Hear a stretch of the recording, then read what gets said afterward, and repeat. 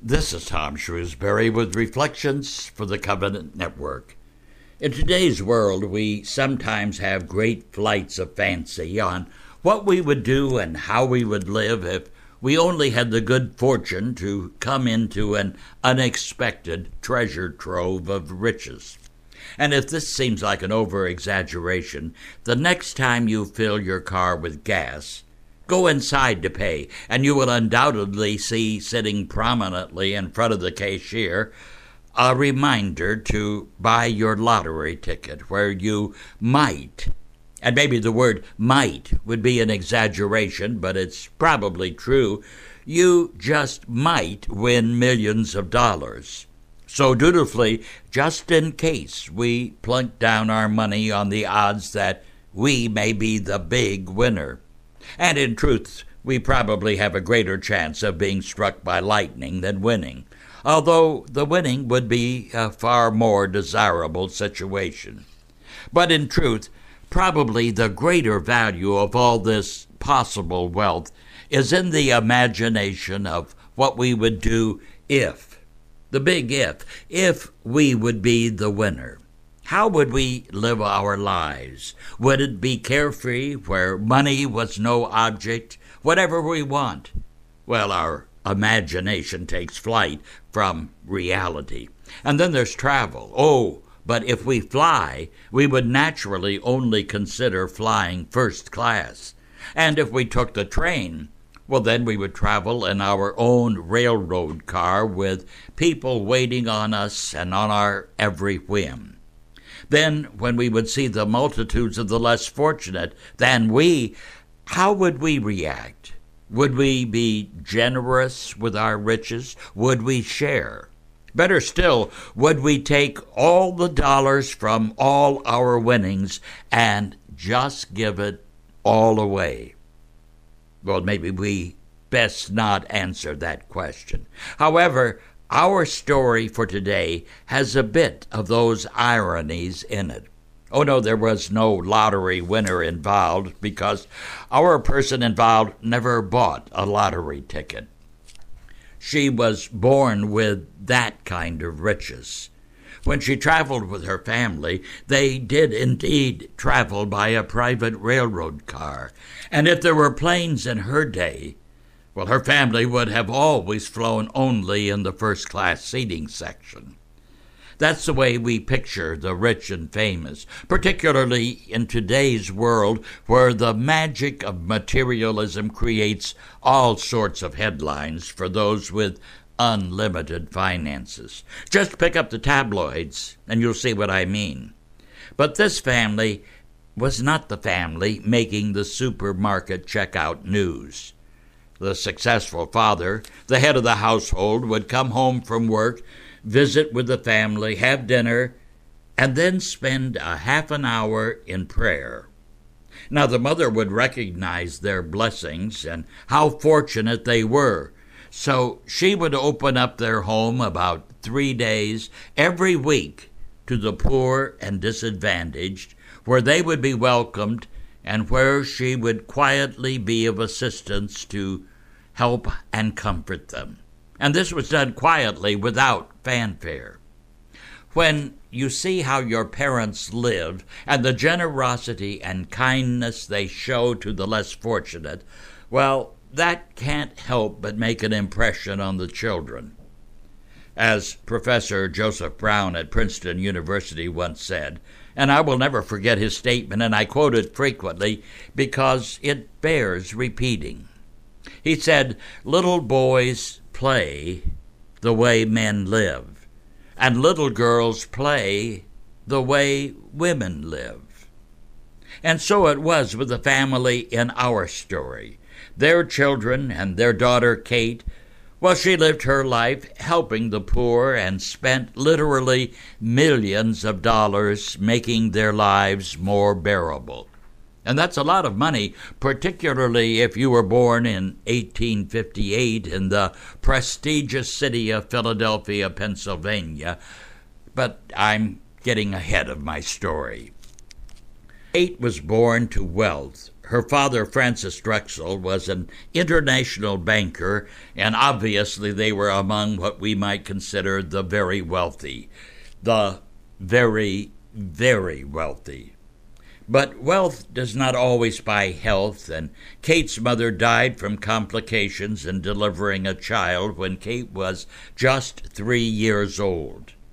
2 years later, her father remarried a lovely woman named Emma, who cared for the children with the same love and devotion as though they were hers, and also paying the same close attention to the children's religious training.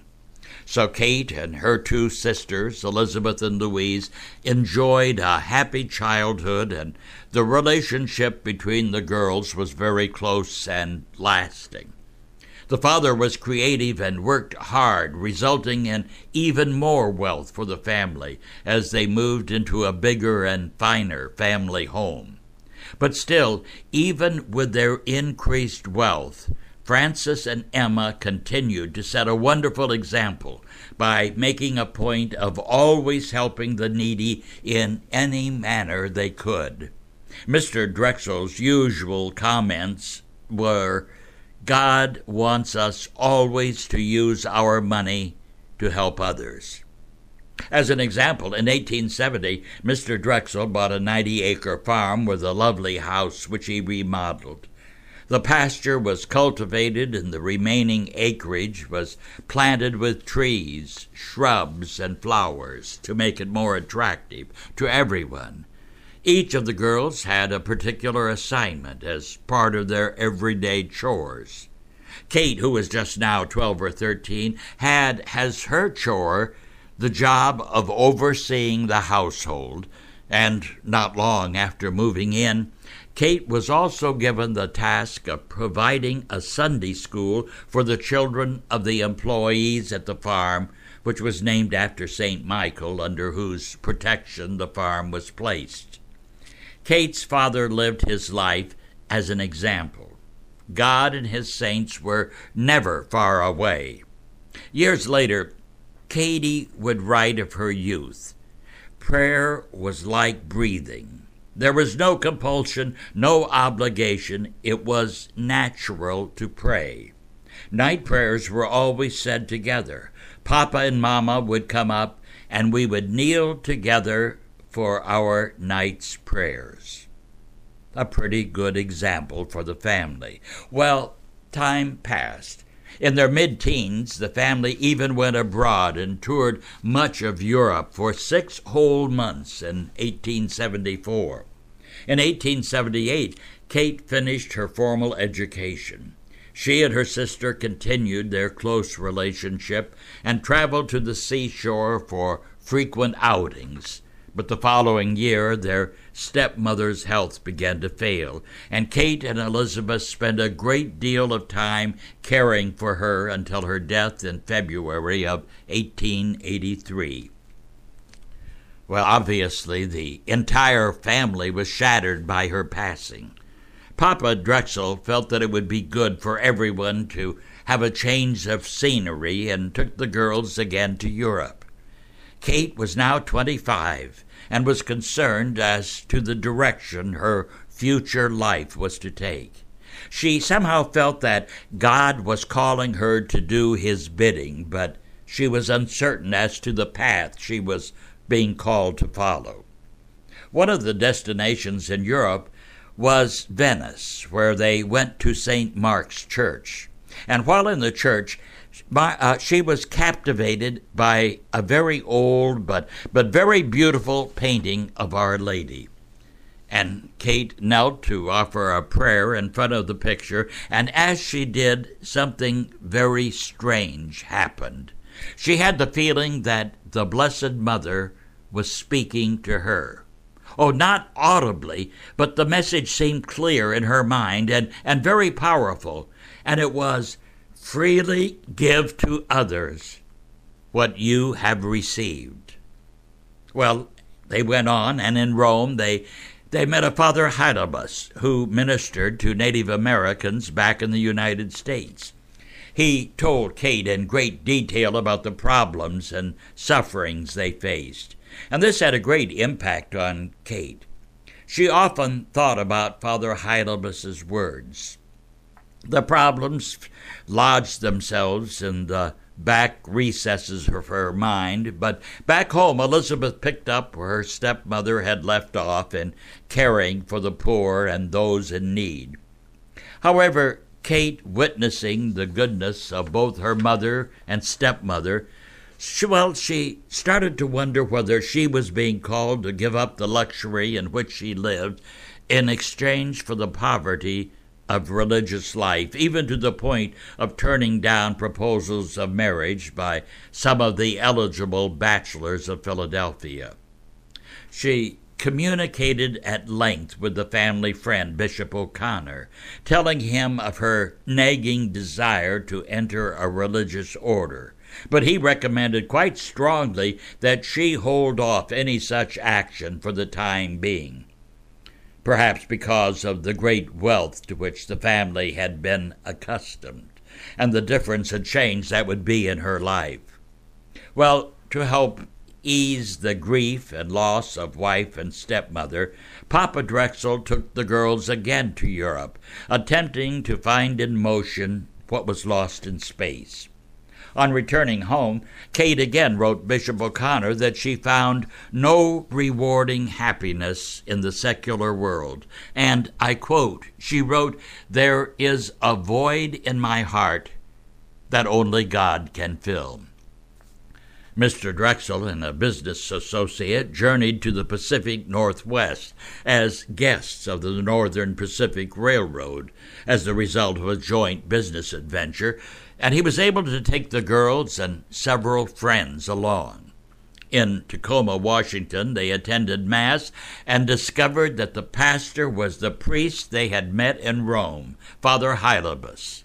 Naturally, they got together, and the priest spoke of his work operating small missions for the Native Americans and the problems and needs that they faced.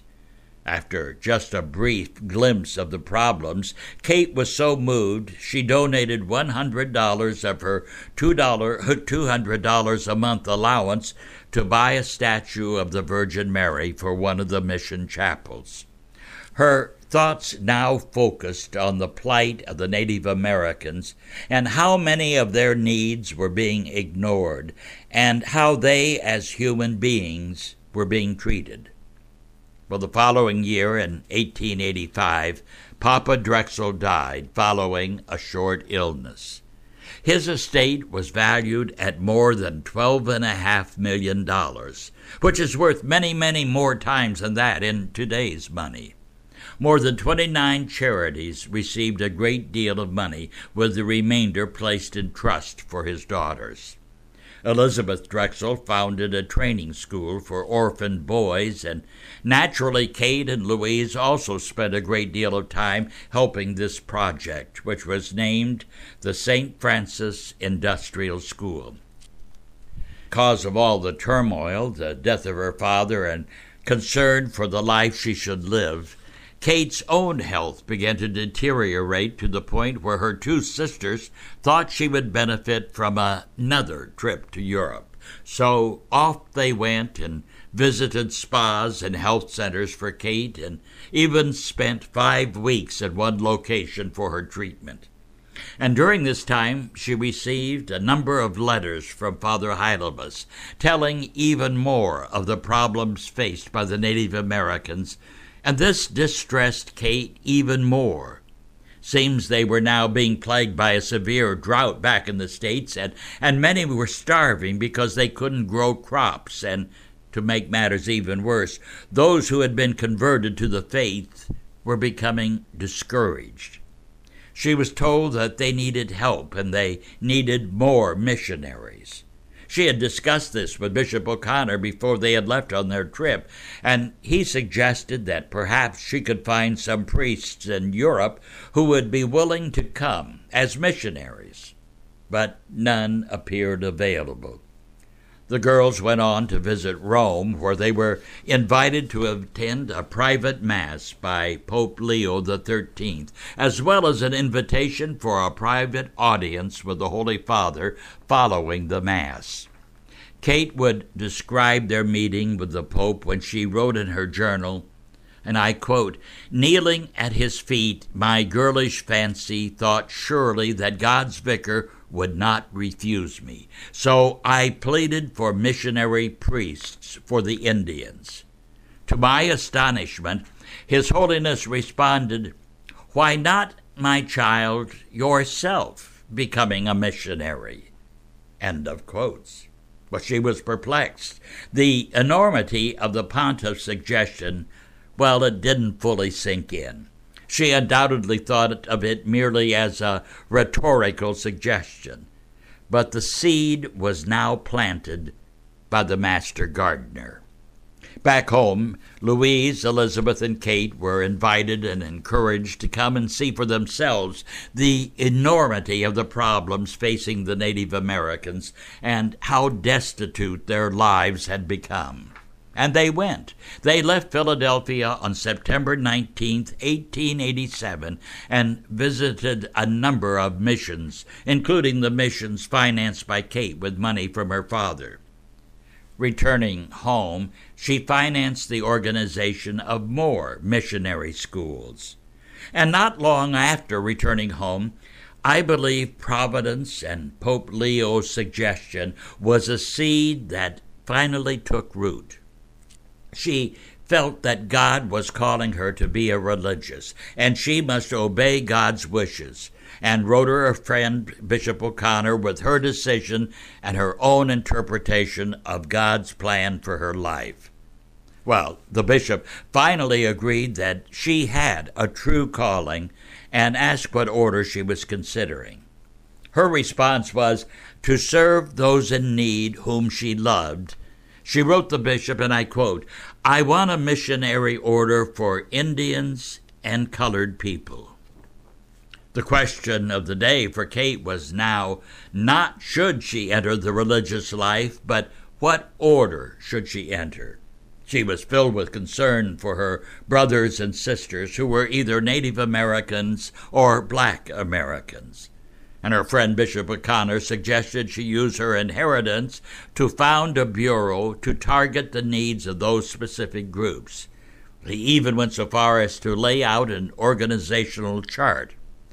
Kate amplified the concept with having a bishop or bishops who would in some way visit the areas in sort of a position of an overseer. Well, while Kate was considering her options, Bishop O'Connor became convinced that God had called her to establish such an order for the objectives she so often mentioned. He said, "All the help the established order can give in this work will be needed, but a strong order devoted to it exclusively is also needed." He added, "You have the means to make such an establishment. God has put in your heart a great love for these people." Well, Kate was surprised at his suggestion, but not overly excited.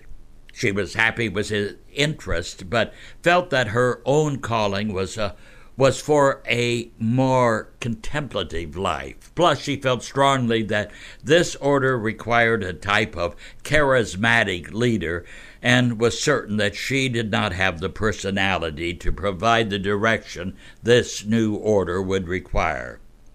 However, the bishop was adamant. He argued, "Even as a foundress, you will have your faults, but God, not you, will do the work. He often makes use of very weak instruments. The question is not, will you be all that you should be, but does God will that you be his instrument?" Other bishops with whom Bishop O'Connor discussed the concept were likewise enthusiastic, yet Kate clung to her desire to follow a life of poverty and contemplation, giving her inheritance to the support of Indian and Black people of need. Nonetheless, a short time later, all of Philadelphia, and the country in fact, were startled to read about an heiress giving up a life of luxury to become a nun and live in poverty. She was no longer Kate, but now Sister Mary Catherine. And she loved the life of a nun and made many friends with her delightful sense of humor. She would write Bishop O'Connor that though she loved the life she was leading, apparently the seeds of his suggestion were being considered. Not too much later, her friend Bishop O'Connor died, but the new bishop providentially took over his concern for Kate's future after she received her habit. Further sorrow awaited Kate with the death of her sister Elizabeth in 1890. Then there was more bad news as she was preparing for her vows. After a continued mistreatment by the government, as well as a dreadful drought that lasted a year, bringing near starvation to the Lakota Indians, violence erupted. And as a result of the frustration and of the situation that they faced, the Indians burned many buildings, even those close to the mission. Well, the government retaliated with an attack that killed over 200 Lakota men, women, and children at a place that would be unhappily etched forever in history, a place known as Wounded Knee. As Kate was to take her final vows, Bishop O'Connor's charge to Kate was to become a reality.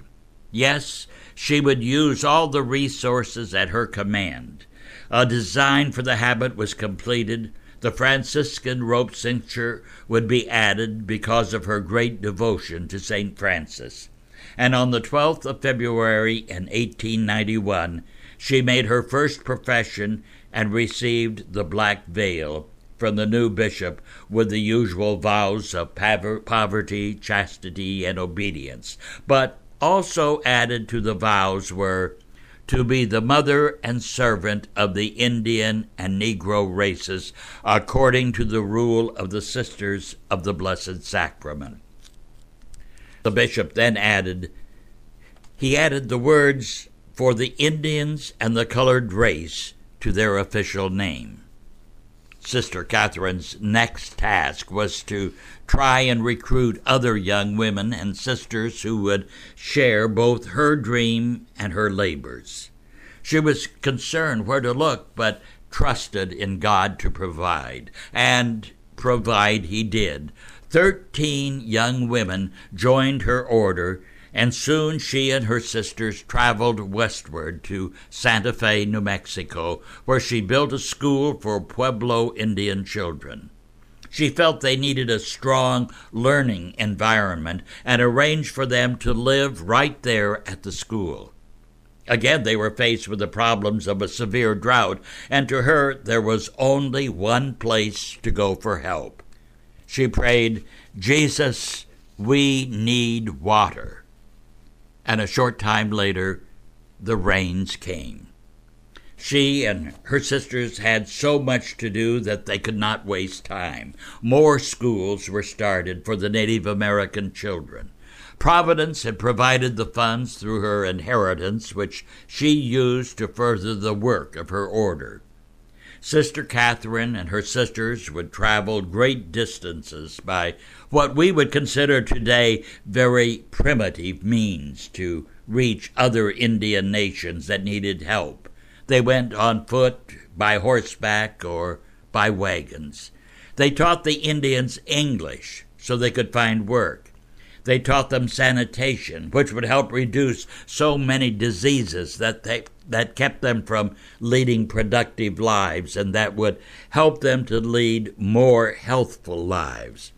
And during all the times they were working with the Native Americans, they were also helping sow the seeds of their plans, their dreams, and hopes for their brothers and sisters to achieve their rightful God-given place in society.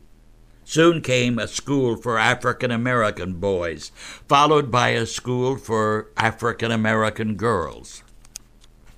While their order was approved by the local bishop, official approval had not been received from Rome, which was a great concern for Sister Catherine. But even so, even that did not deter her conviction to keep moving forward. And another sister who was starting an order visited Sister Katherine, and since they shared so many of the same convictions and dreams for the future, they developed an instant and lifelong friendship, since they both shared a common dream to help the less fortunate. Her name was Mother Cabrini. She told Sister Katherine that she must travel to Rome and show them her rule and what they were doing. Well, she did as Mother Cabrini suggested, and her order was approved.